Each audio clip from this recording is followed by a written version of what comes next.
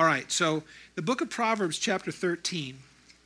This is an unusual passage that we looked at because if you're, again, familiar with Proverbs, you might know that when he starts on a particular topic or he says something, he might continue on that thought line for a verse, maybe two, maybe three, but there's not a whole lot more. Because the Proverbs, he'll say something, but he won't elaborate much on it. He just makes statements. And they're wisdom, they're filled with meaning and everything else, but he doesn't elaborate. So what we've noticed on Sunday mornings as we go through Proverbs is that we can look, if we understand how we study the Bible, we will study the Bible to say, okay, we make our observations, and then we make the interpreting of what those words mean, and then we apply them. What we've done with Proverbs, and I found it to be so much fun to prepare to do, is we look at the observation through Solomon and his writings, but we're able to look to the New Testament for the application, because we find in the New Testament these ideas are expanded immensely. And of course they would be, because think about what's happened since Solomon's writing. When Solomon writes the things that he says, then he's only able to look at the history that he knows to that time. So he knows from the creation through Abraham, he knows the time of the sojourn that they had and their time of slavery in Egypt and coming back into the land. They know how people did what was right in their own eyes, and they did through the judges. And the fact that he is a king is something that God didn't want them to do in the first place. What do you think that would do to your psyche? Yeah, I'm the king of Israel, but God didn't even want me to exist. He wanted my people to be a God-governed people, and yet here I am. But that's his history. Now think about us. We've seen that. We've seen the kings, and we've seen it come to an end. We've seen the time where God went silent through the prophets, and we've seen the time when he started speaking again through John the Baptist, and then we see Jesus. We see what he has done, and then we see all the things that happened after that in the first century and all the writings that we have. Ours is all hindsight. So we are able to glean from what the New Testament writers had to say on this, and it's expansive. Our text tonight is starting at verse 13 in Proverbs 13. And we're going to run through verse 18. So let me just read it, and then we'll go back and we will look at the verses in particular, but then I would like to take you to the New Testament and we'll say, great. Therefore, since we understand what Solomon was saying, what does it mean to us and how do we make application of what we've learned? So in verse 13, we read this: he who despises the word will be destroyed, but he who fears the commandment will be rewarded. The law of the wise is a fountain of life to turn away one from the snares of death. Good understanding gains favor, but the way of the unfaithful is hard. Every prudent man acts with knowledge, but a fool lays open his folly. A wicked messenger falls into trouble, but a faithful ambassador brings health. Poverty and shame will come to him who disdains correction, but he who regards a rebuke will be honored. All of these, do you notice they all have something in common? They have in common the idea of instruction, but where would instruction come from if not directly from God? And if it's going to be coming directly from God, it's going to be coming through his word, correct? So even if we can say the Holy Spirit revealed something to me personally, we can also say, and if it wasn't in the word of God that I could prove it, it's not from the Holy Spirit, right? So that's when I always hear these people, talking about these revelations that they got from God that I'm sorry, I can't find that chapter and verse. You're out of your mind. You may be hearing from a spirit, just not the Holy Spirit. And it might sound 90% accurate, but the other 10% is deadly. So the Bible is our total, absolute, complete authority. Now, Proverbs is written to us in the way of contrasts. It is this extreme and that extreme, or it is this direction versus that direction, usually between good and evil, wisdom and foolishness. That's why you notice that these words, I would never call them recycled, because he's just coming back to a series of observations, and how will they affect the righteous versus the evil? How will they, your extremes? So let's look through them. Verse 13, the first one, it tells us this: he, or whoever it is that despises the word, will be destroyed, but he who fears the commandment will be rewarded. There's no question what he's talking about here. But think about how much was still to be revealed. See, at this point, None of the Chronicles, the Kings, Samuel, the prophets, none of that stuff was written. None of it. None of, obviously, the New Testament was written. So imagine how much more God had revealed after he made this observation. Basically, he has the law in his hands. So think about what he's able to use as his guide. Because, again, this is a man who is under the law. Now, we are a people who have been freed from the bounds and the bonds of the law, but at the same time, we look at them as a very, very important way that God had used to direct his people. Think about what Paul says when he talks to the Galatians, and he says, look, if there was a way that man could be made right before God, it'd be the law. But yet, in that same chapter in Galatians, he's basically saying, but the law was only intended to bring us to Jesus for this very simple reason. I can't keep the law. And then God says, I know you can't keep the law. That's why Jesus is here. I get it. Okay, great. The law requires of me perfection and then gives me the list of what those things would be, and I am immediately reminded that I am incapable, which is great because it makes me say, now what? So the law would basically say, you've got a sin problem. Okay, great. What do I do about it? I can't help you with that, is what the law would tell you. Stack it over there in the corner. We'll cover it for now. That's the law. In the person of Jesus, he shows up and says, let me rip the cover off of that so I can remove it. And now we can come to that relationship that we now have with the Lord. How do I know all of this? Because the Bible tells me this. Well, Chris, are you brilliant? No. I just believe what I read. And God confirms such things because it is said over and over and over again. But how often do we encounter people that we would say, here's what the Word of God says? People are going to have one of two reactions. The believer is going to say, yeah, that's what God said. He communicates to me. He wants me to know him, and so he has gone to great lengths to communicate to me. Praise the Lord, I'm not left alone. That's our reaction, which is what we see here in the second part of verse 13, where it tells us, but he who fears the commandment will be rewarded. There is a promise to the believer. Be obedient to him, and the day will come when your ebb and flow, your up and down, your righteousness, and then those times when you fail and all that up and down is going to be done. Because the reward is that these bodies of sin and death will be put off. We will be received into glory, never to have a problem with sin and corruption. We have face-to-face fellowship with God. That's the promise. How about the people that you say, here's what the Word of God says. I don't want to hear it. That's for you Bible-thumping Jesus freaks. I don't want anything to do with it. Well, they're addressed in the first part of verse 13 because it says that he who despises the Word will be destroyed. Is that not what the Scripture tells us happens for them? The people who will reject the mercy of God are going to have to deal with the consequences of that. It's very simple. How about verse 14? The law of the wise is a fountain of life. So the law that is given by God, the person that is operating in wisdom, it is one thing to have knowledge. Wisdom is a different thing. We all understand that, right? I always use the example back home. Does anybody need to debate whether or not fire is hot? Now, for you philosophy people, well, it's not actually the fire that's hot, and it's, oh, stop. Let's assume that we can all agree fire is hot. Do you need to put your hand over a flame to prove it? No, wisdom would dictate I don't need to do that. I know it's hot, therefore wisdom would tell me don't put your hand over it to prove it, because then you got to deal with blisters. Okay, so that being the case, the law of the wise is a fountain. It is as though it is a life-giving spring. It's a fountain of life. By contrast, because it will have this effect, it will turn one away from the snares of death. So as we look at these verses, the verse 13 is kind of the state of mind. Verse 14 is kind of the effect after you've been exposed to the Word of God. Here's the effect that it will have on you personally. Now in verse 15, it says, good understanding gains favor. Now the understanding, again, doesn't happen because of us. The understanding is that God says something and gives us direction to understand it. That's the work of the Holy Spirit. Remember, Jesus promised. Chapter 16 of John, I think it's around verse 12, that he, the Holy Spirit, will come to you and he will lead you in all truth. 12 and 13, I believe, is where that is in John.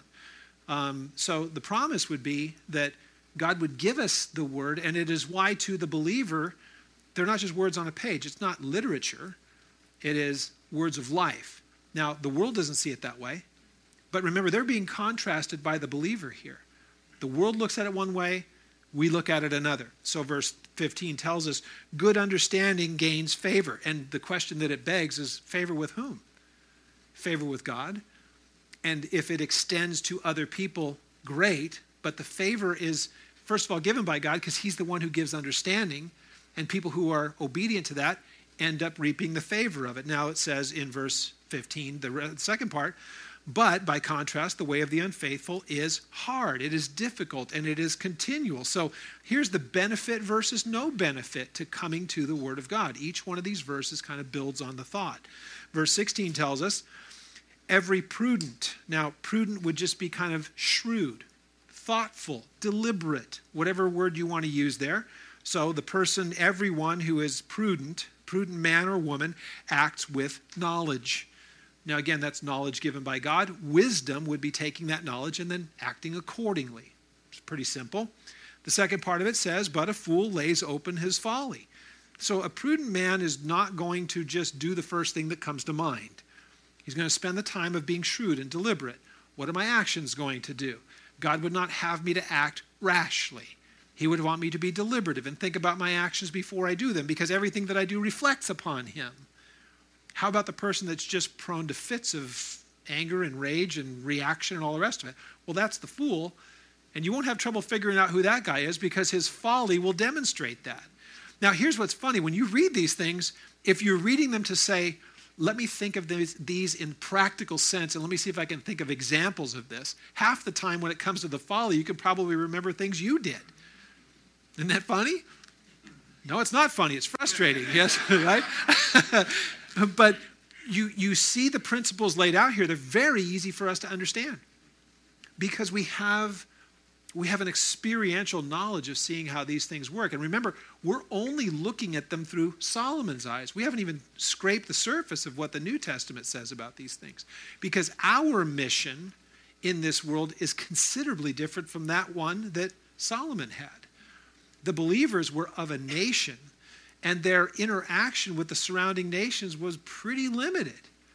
Ours knows no borders, knows no boundaries, because the gospel is the good news to the Jew first and then to the Gentile. So our scope, yeah, we serve the people of this body. I do back at home, but that's not it. Our belief and all the rest of it is not just for you Sunday morning and Thursday night and whatever other ministry nights you have. That's just when you're among the brethren. And it is one of the things, and I know Xavier and I agree on this, the church is primarily for the believers. But we live in a culture now that the church is now supposed to be bringing in and entertaining the unsaved, and everything is geared towards the unsaved. Well, what about the people in the sanctuary that already know the Lord? If every message is tailored towards the unbeliever, you're going to have a very anemic church in the Word, because it is supposed to be the equipping of the saints happening among the church. This is where we get together to believe like-minded. Look at the early church. What they did was outside the doors. So when you look at what it says about that God gave to the church, he gave them apostles, he gave them evangelists and prophets, and then pastors and teachers for the equipping of the saints, for the work of the ministry. Look at the early church. Where was the work of the ministry in the evangelism? Where was that taking place? Outside the doors. So they weren't trying to make the seats comfortable and make every message easy to understand and evangelical, because that was being done outside. God was adding to the church those that were being saved, and they continued steadfastly in the apostles' doctrine first, and then in all the other things, because without the doctrine, without the things that are taught, there's no context for why we do anything, right? So, as we look through these passages in Proverbs, they make perfect sense to us in our understanding, but boy, when you start to peel back the layers of it in the New Testament, it takes on such a different scope. So again, verse 16, every prudent or shrewd, deliberative man acts with knowledge, but a fool lays open his folly, because, of course, there's no deliberation, there's no shrewdness, just whatever comes to mind is said. Now there is the action and the difference between the foolish and the prudent. Verse 17 tells us a wicked messenger falls into trouble, but a faithful ambassador brings health. Now, back home, since the church knows exactly what we're doing every Sunday morning, I've thrown it out there to them a few times and said, hey, when I'm reading this passage in Proverbs, how many of you guys are already skipping ahead and thinking, I know where he's going to go when we get to the New Testament? This is one of those verses that something's tipped here. Do you guys see where we'll be going with this one? What does it say? A wicked messenger falls into trouble, but a faithful ambassador brings health. Ambassadors. You think we'll go to the ambassador passage out of 2 Corinthians? Ah, you're a smart bunch. Yes, we will. So verse 17, the message or the messenger, what do they bring? When that message is brought, what is the resulting effect to the hearer? Because that's addressed here. Now in verse 18 it says, now poverty and shame will come to him who disdains correction. So once again, where does correction come from? Think of what Paul says. We won't be going here, but think of what he says in 2 Timothy 3:16. That all Scripture is given, right, it's by the inspiration of God. And it's profitable for what? Yeah. Yeah. It is profitable for what we believe, our doctrine, reproof and correction, instruction in righteousness. Why? So that the man of God could be thoroughly equipped for every good work, right? So we understand by looking at this at verse 18, poverty and shame will come to him who disdains correction. The Bible constantly corrects us, and I thank God for it. Is it painful? You bet. Pleasant? Not hardly. Useful? Uh-huh. Why? Because I won't keep putting my hand over a fire. I like to be corrected. And let's remember this too, because this is a big debate going on in the church. Who are you to say who's right and who's wrong? Who are you to offer correction? Me? I'm nobody. But if the Bible addresses it and I need to remind you of it, get over it.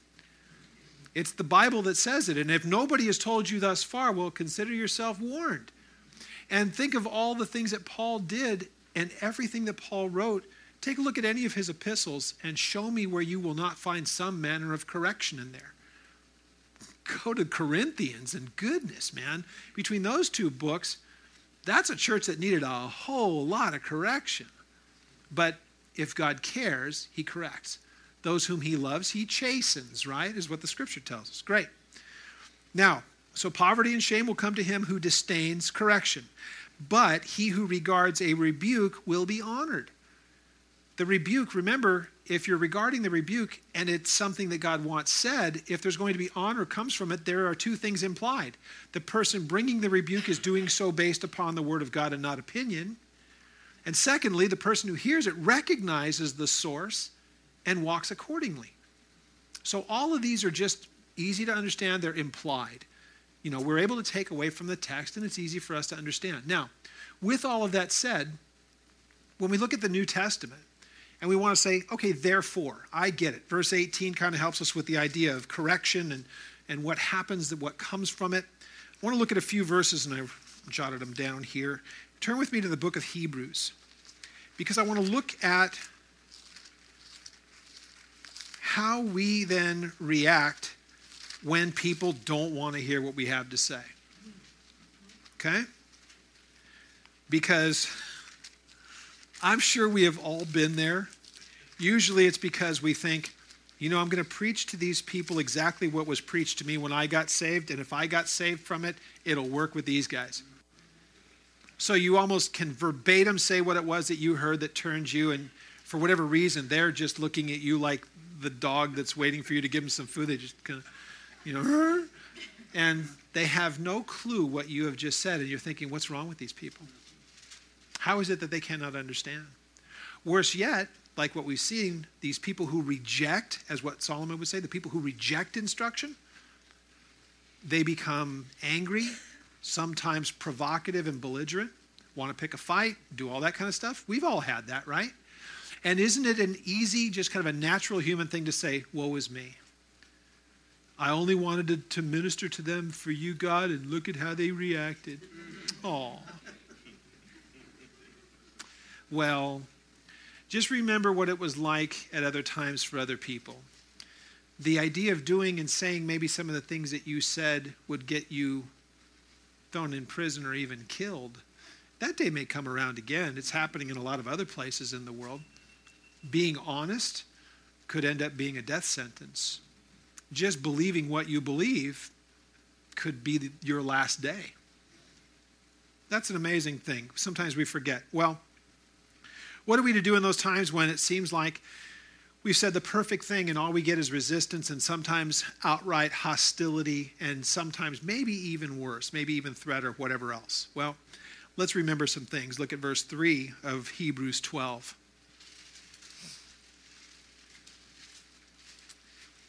Hebrews 12:3 gives us our perfect example. We don't need to look to Paul. We don't need to look to Peter or James or John. We don't need to look to Solomon or David or Moses or Abraham or any of the rest of them. How about we go to the source? For consider him. We all know who the him is. And the consideration is, all right, something has gone on, maybe along the lines of what Solomon is saying. I've done the best that I can to minister to the people that God has put in front of me based upon the word of God. And what I have done is flawless. And yet all I get is hostility and threat or who knows what it may be. What do you do in those times? Maybe it's not going to go to that point of where you feel threatened or anything else, but the people just go, would you please shut up? I don't want to hear another word from you. I'm just sick and tired of listening to all of your droning on about this Jesus stuff. I'm done. Ever had that? And then you think, I'm so persecuted. Verse 3, in those times, why don't you consider him? Him, Jesus, the one who endured such hostility from sinners against himself, lest you become weary and discouraged in your souls. Is there ever discouragement in ministry? Anybody experienced it? In the last week? Today? Okay, great. Then I would say to you, consider him. Consider him. You want the nice reset button when it comes to ministry? I'm so discouraged, Lord. Hebrews 12:3. Consider him who endured what he endured. Such hostility. Lest you become disillusioned, wearied in your soul. Think of him. Verse 4 says, let's remember just what he had to do. You've never resisted to bloodshed, striving against sin. You've never had to go to the point where you were even put to death because you stood as a bulwark against it. Have you forgotten the exhortation which is spoken to you as to sons? My son, do not despise the chastening of the Lord, nor be discouraged when you are rebuked by him. For whom the Lord loves, he chastens and scourges everyone who receives him. Yeah, so sometimes that woe is me will be met by God saying, get a grip. If you think that you've had it rough, take a look at my son. And you know, by him doing that, do you realize how much of a correction that is? And you will walk away from that going, ow. Like when you were kids. Same kind of thing.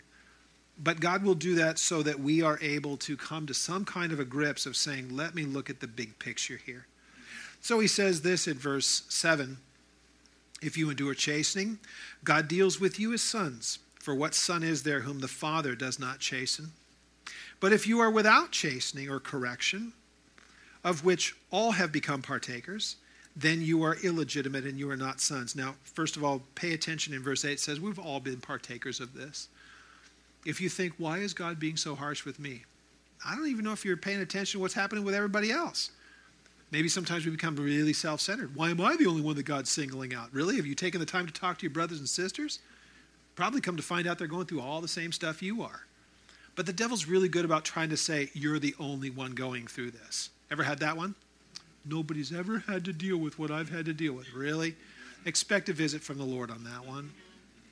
Expect a visit. Because he will tell you, it's like what we hear from Paul when he's writing to the Corinthians in 1 Corinthians 10. Look, there's nothing that overtakes you that's not already common to man. Don't think that somehow you're in any ways unique. Again, when was the last time you were put to death for your faith? That's a pretty easy one because you're here tonight and you're alive. So, I already know the answer to the question. It's kind of rhetorical. Verse 9, furthermore, we have had human fathers who corrected us, and we paid them respect. Shall we not more readily be in subjugation to the Father of spirits and live? For they indeed for a few days chastened us as seemed best to them, but he for our profit, that we may be partakers of his holiness. What an amazing thing that is. Now, there may very well be times when God has to, if you will, in the figurative sense, takes you out to the woodshed spiritually. And do you realize that in those times, once you're able to recover from it, more than likely, and probably not long thereafter, you're going to talk to somebody who needs to hear the same thing that God instructed you with. Isn't it amazing how that works? So, it is one thing for us to be used in ministry, but we want to be able to relate to the people to whom we minister. We want to be able to share with them the things that God has shown to us. But that requires a few different things. That requires your back and forth and your interaction with the Lord, and that takes your time seeking him in the Word, learning, growing, understanding, because without it you have nothing to give but opinion.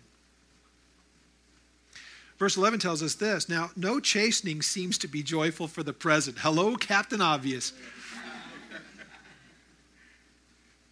But it is painful.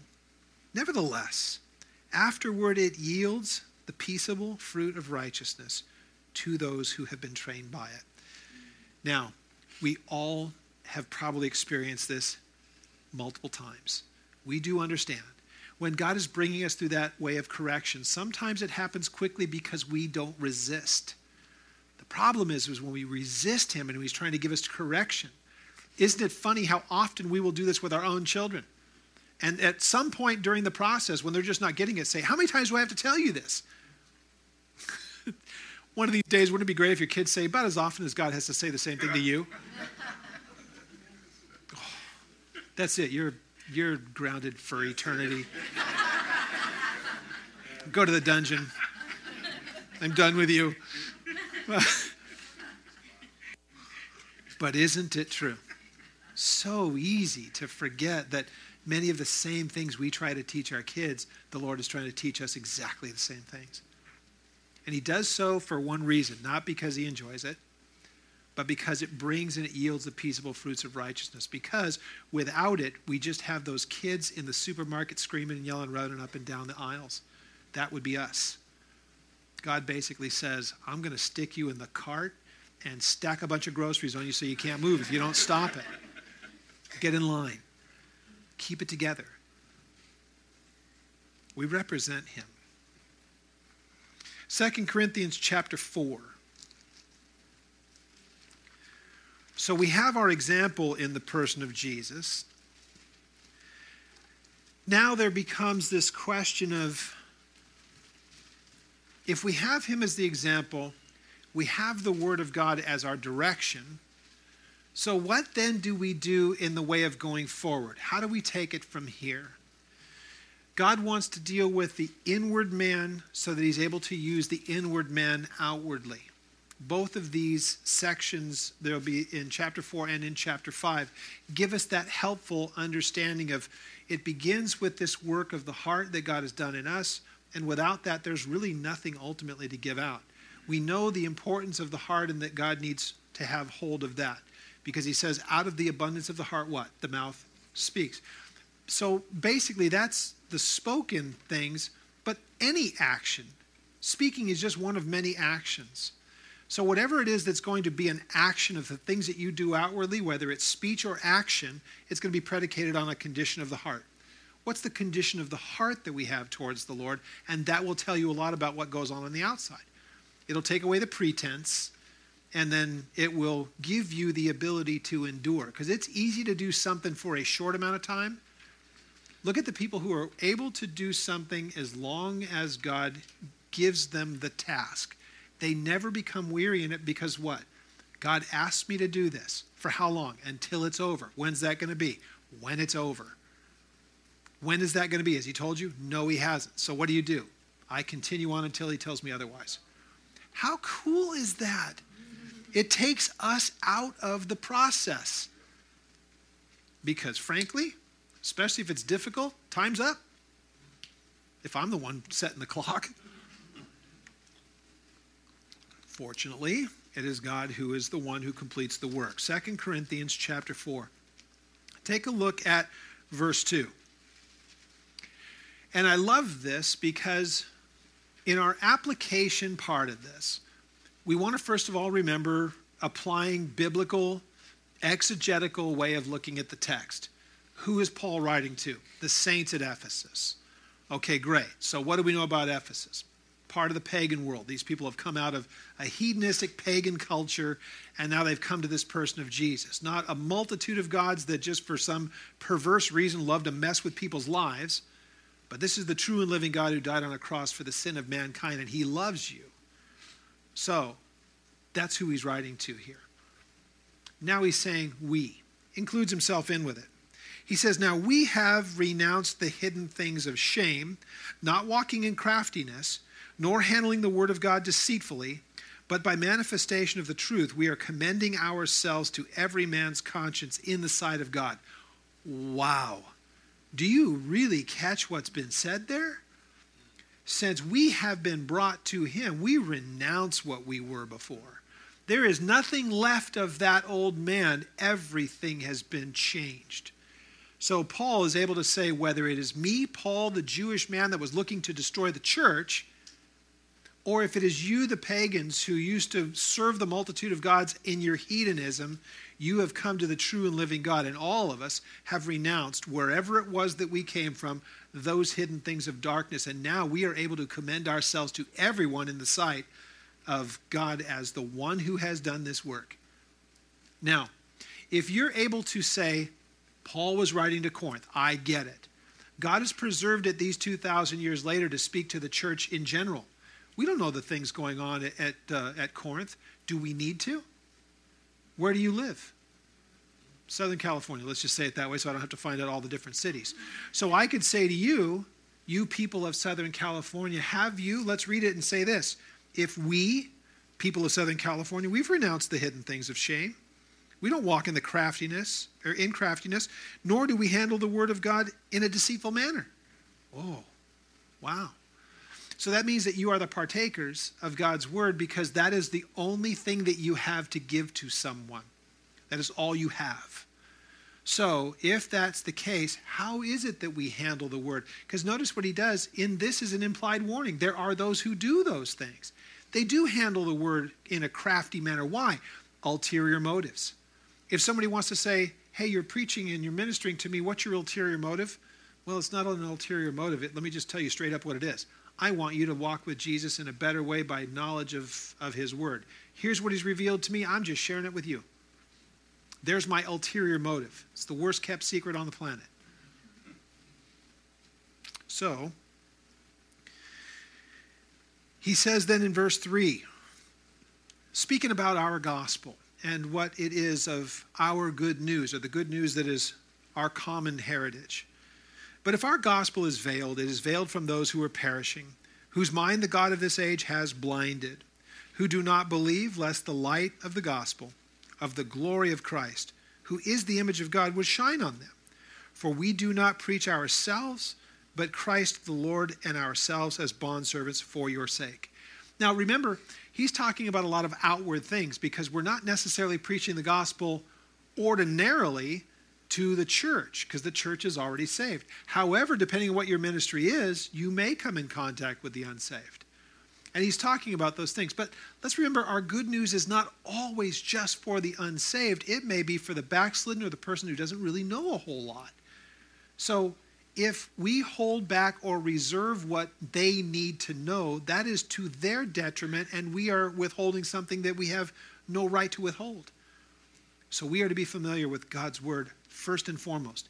It is the most important thing that you handle in ministry, and there's not even a close second. Can we agree upon this?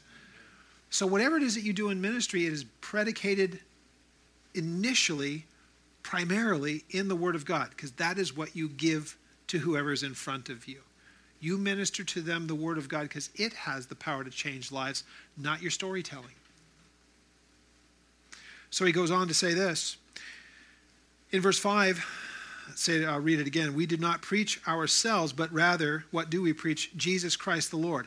Ourselves, bondservants for Jesus' sake. For it is the God who commanded light to shine out of darkness, who has shone in our hearts to give the light of the knowledge of the glory of God in the face of Jesus Christ.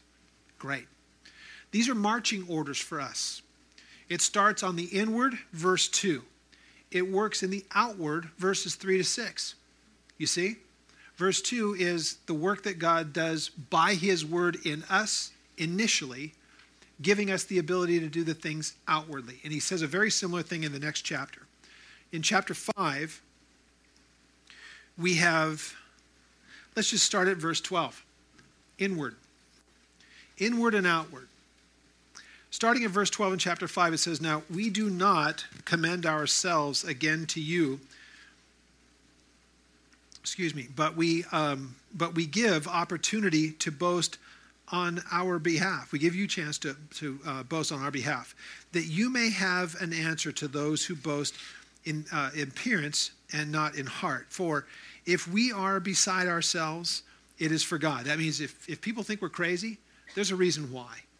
So remember again, how often have people looked at you and the things that you said, they think that you're out of your mind? Okay. I would have thought at one time, there was a time in my life when if any of you would have come to me and ministered to me, I would have thought those people are out of their minds. Isn't that great? Because now the tables are totally turned. I'm one of those crazy people. I love this. For the love of Jesus compels us. Why? Because we judge this way, that if one died for all, then all are dead in him. Then all died. We have lost our identity as being ourselves. We are in him. He's going to return to this idea. At verse 15 he says, "And he died for all, that those who live should live no longer for themselves, but for him who died for them and rose again." Let's remember, we're ministering to people ordinarily who are probably younger in the faith than we are. If we understand these principles, this is what we want to pass along to the people in our charge. We want them to understand as we have understood. These are things that we should be convinced of. And if we are then convinced of them, we can speak with conviction about them. Now, how many of you guys know a guy named Terry Reynolds? Terry Reynolds. If you ever saw Chuck in his golf cart, Terry was the guy next to him. Tall guy, balding. That was Terry. Terry was kind of driving him around and everything else. Terry's now heading up Word for Today and all the rest. He's a good personal friend of mine. And I remember hearing him teach a Bible study. We had him come on out. He'd be embarrassed if I was telling you this. But he was teaching a Bible study at one of our men's retreats. And how many of you guys like to take detailed notes at a Bible study? Some of you? Okay. I am your total opposite. If I write several words, I am a distracted man. Seriously. I'm not the walk and chew gum dude when it comes to that kind of stuff. I can do either or, right? But I remember reading or writing something down as I'm listening to him. And I wrote down this: you can't talk about Jesus the way he is talking about him unless you know him. I was blown away by just that simple truth. See, we want to be able to present the God of Scripture and Jesus the Savior as the one we know, not the one that's in a book. We don't want to talk about him as somebody that we've heard about. We want to talk about him as the one who opened the door and took us out of darkness and showed us what it was to live in the light. We want to talk about him as that one who's changed us, and we are never going to be the same. This is what Paul is trying to get across to us. How does that take place? Verse 17. If anyone is in Christ, therefore, with all of these things that he has said, therefore, if anyone is in Christ, then he is a new creation. The old things have passed away. Behold, all things become new. Can you say that when you talk to people, is that your testimony? Even if you don't say it in such a way, is that obvious to the person who hears? I'm a new creation. I don't want to spend a lot of time telling you about my past. My past is my past. It's dead to me. If somebody's going through a particular problem that my past might help them to understand, hey, you're not alone, I've been there, great, use your past. Don't glory in it. Basically say, man, that was the pigsty I used to live in. There was nothing but death there. So God showed me I needed to leave it, and I did, and I've never looked back. So you do the same. Leave it at that. Start talking about the life that's happened after that, not the death that was there. All things become new. Now, all things are of God. He's the one who is the creator of all things. This is the one who has reconciled us to himself. How did he do that? Through Jesus Christ. And then he has given us this ministry of reconciliation. The people that God brings to you. What's your message? I want you to be reconciled. In fact, he says that right there in the next verse. Now, then, we are ambassadors. Did we read that in Proverbs? The messenger and the ambassador. The messenger that brings bad news versus the ambassador that brings good news. Make sure that we understand what he says with this, because the wording is important for us to recognize. We know what ambassadors are, right? The ambassador is the person that goes to another country and says, I'm here representing my government. In this case, your government is a kingdom ruled by a king. A king who is not someone you don't know, but a king who loved you enough to die for you. You're the one who is a representative of that kingdom. Ambassadors. So, when he says this, we are ambassadors for Jesus. As though God were pleading through us, we implore you on his behalf, be reconciled to God. What an amazing thing. Be reconciled. What is our ministry wrapped up into one simple message? Why do we do what we do? So that to any person that I am able to look at face to face, I'm able to say to them, Jesus is the King of Kings and the Lord of Lords. He loves you and he died for you on a cross. Paid for every sin that you would ever commit or ever will, that you could be reconciled to him. I have nothing else that I can tell you that's of any importance. I can tell you a lot of things that are along the lines of that, maybe kind of help put some flesh on the bones of that truth. But reconciliation, that means that you are distant and separated from him, but you can be made whole. You can be reconciled. All right? So, we are pleading. It is though we plead. We implore you on Christ's behalf, be reconciled to God. For, here's why. He made him, the Father made Jesus, who knew no sin, to be sin for us, or to be an offering, that we, as a result of that, could become right before God in him. The righteousness of God, the acceptable condition in the person of Jesus, that as we come to God, reconciled. We have that first and foremost, and we are to pass that along to others. Look, people are leaving the church at an alarming rate. I have to ask the question, how much of that is on the church because we are not willing to be honest with them about what needs to be done? We try to make our belief overly simplistic. We don't tell people of consequence. We don't tell them of the righteousness of God. It's easier to tell them the things that they want to hear because it won't get them. We're so afraid of offending them. Isn't it better to offend them, perhaps? Because if you don't, they certainly aren't going to come to an understanding if they are wayward. Look, nobody likes to hear it. What did Paul say? Look, the preaching of the cross is what? Yeah, and it's an offense to those who are perishing. Okay, nothing has changed since his time. Can we agree on that? Great. Now, that doesn't mean that our message is to be delivered in an offensive way. Our message is going to offend. It's going to hurt feelings, perhaps, because you're going to be told you're not good enough to get to heaven. Good. Somebody needs to tell you that. There's a way to say it that is very important. We want to make sure that as we say the things that we say, that they're said in such a way that they represent the one for whom we are the ambassador.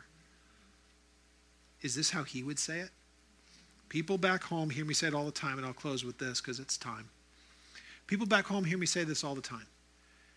How we say what we say is sometimes just as important as what it is that we're saying. I mean that, I'll say it a different way. You can be totally truthful, and I use this as the total extremes. We have a guy that does street ministry. Now, if I go and do his job and I take his bullhorn and his sandwich board and say, you're a bunch of dirty sinners and you're going to die and go to hell. Have I told them anything untrue? Do you think it's going to get me invited for Christmas dinner? I can say the exact same thing by saying, hey, you know, I was once just like you. You cut me, I bleed red just like you do. I'm human, I'm prone to fault and all the rest of it. I'm no different than you. Here's what I do know, that even in that condition, God has always loved me.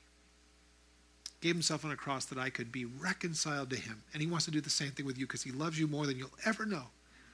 I've said the exact same thing. Which one of those is offensive and pushes people away versus the one that brings them in? Let me hear more on this. See, this is in the time that we have left on this earth, whatever that may be, whether it's our lifetimes or the Lord comes back for us. We have a finite amount of time.